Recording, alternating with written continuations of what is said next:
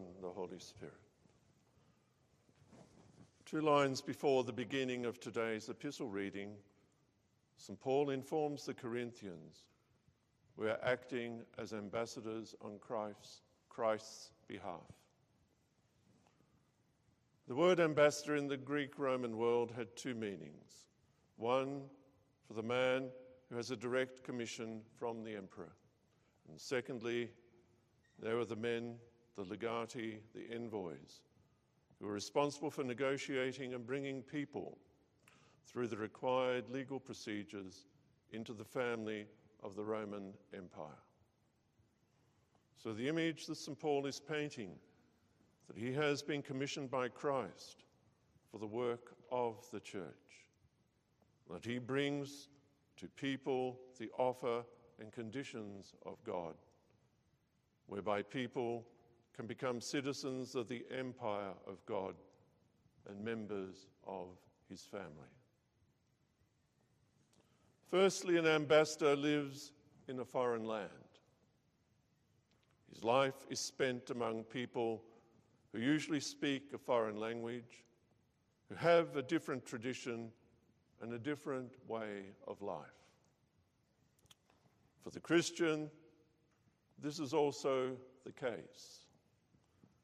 He lives in the world. He takes part in all the life and the work of the world. But he is a citizen of heaven. To that extent, he is a stranger. The Christian is always a Christian in an alien world. Secondly, an ambassador speaks for his own country. When he speaks for and on behalf of the country. It is the message of his country and the decisions and policies of his country that he conveys. This is true for the Christian as well. There are times when the Christian has to speak for Christ. In the decisions and the counsels of the world, the voice of the Christian is needed to bring the word of God to the human situation. Thirdly, the honor of a country is in its ambassador's hands. The ambassador, while acting, acts not only as an agent, but as a representative of his sovereign. The ambassador's duty is not only to deliver a definite message, to carry out a definite policy, but he is obliged to watch opportunities to study characters, to cast about for expedients, so that he may place it before his hearers in its most attractive form. It is the great responsibility of the ambassador to commend his country to the people among whom he is set. For the Christian, this is his proud privilege and also terrifying responsibility. The honor of Christ and of the church are in our hands. By our every word and action, we can make people think more or less of Christ, of the church of which we are a member, and of the Master, that is our Lord Jesus Christ, whose we are and whom we must ever seek to serve.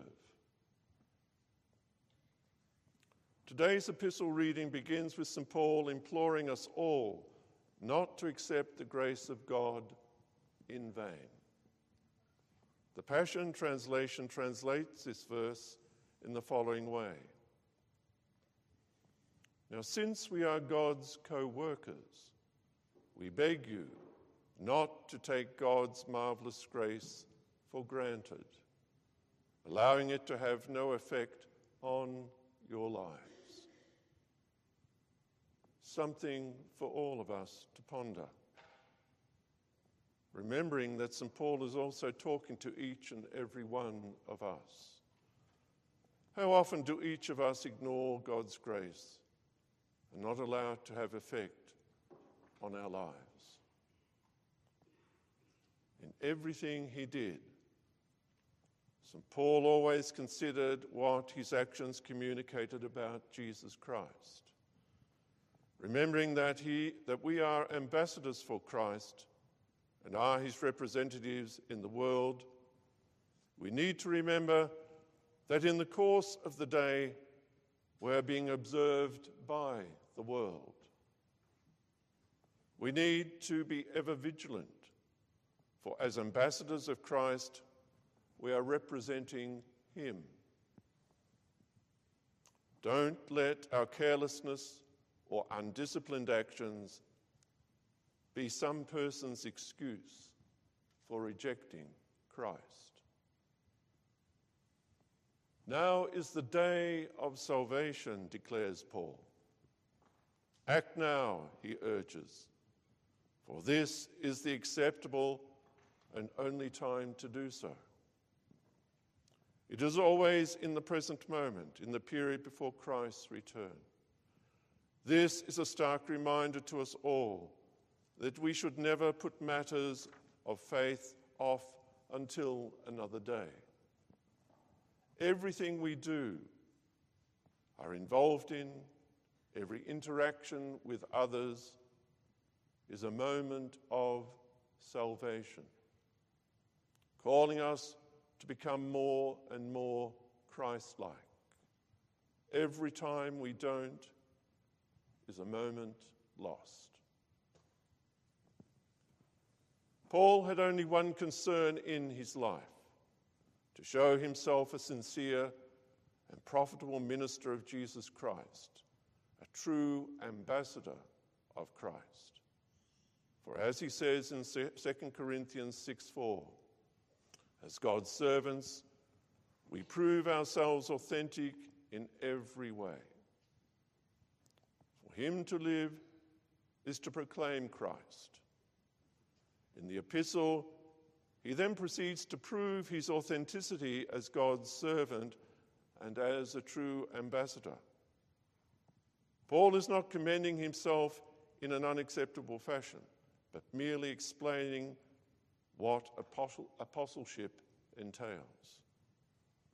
The list has been called by someone the hymn of the herald of salvation. He begins the list firstly with endurance. It describes the ability to bear things in such a triumphant way that it transfigures you and transforms you. St. John Chrysostom calls it the root of all goods, the mother of piety, the fruit that never withers, a fortress that is never taken, a harbour that knows no storms.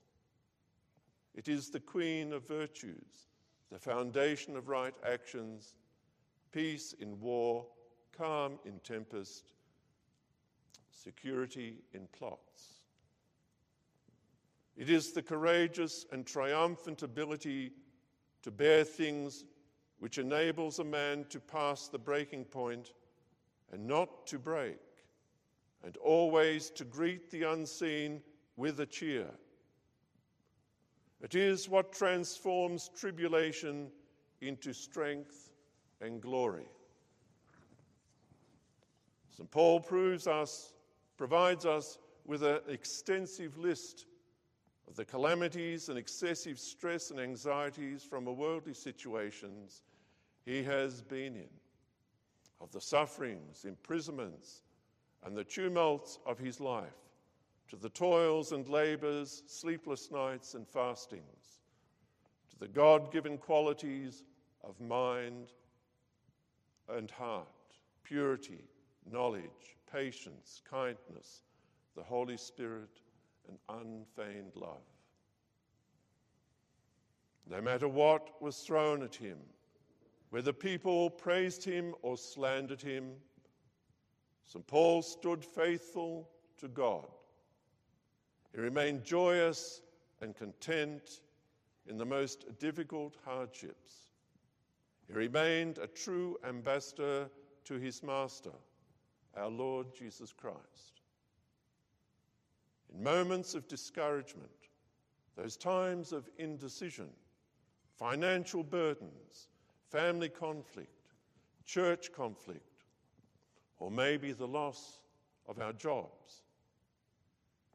How we act in such situations will reflect what we believe. Like Paul, we need to look for ways to demonstrate our faith, even in the worst of situations. The situation may not improve, but our faith will grow stronger.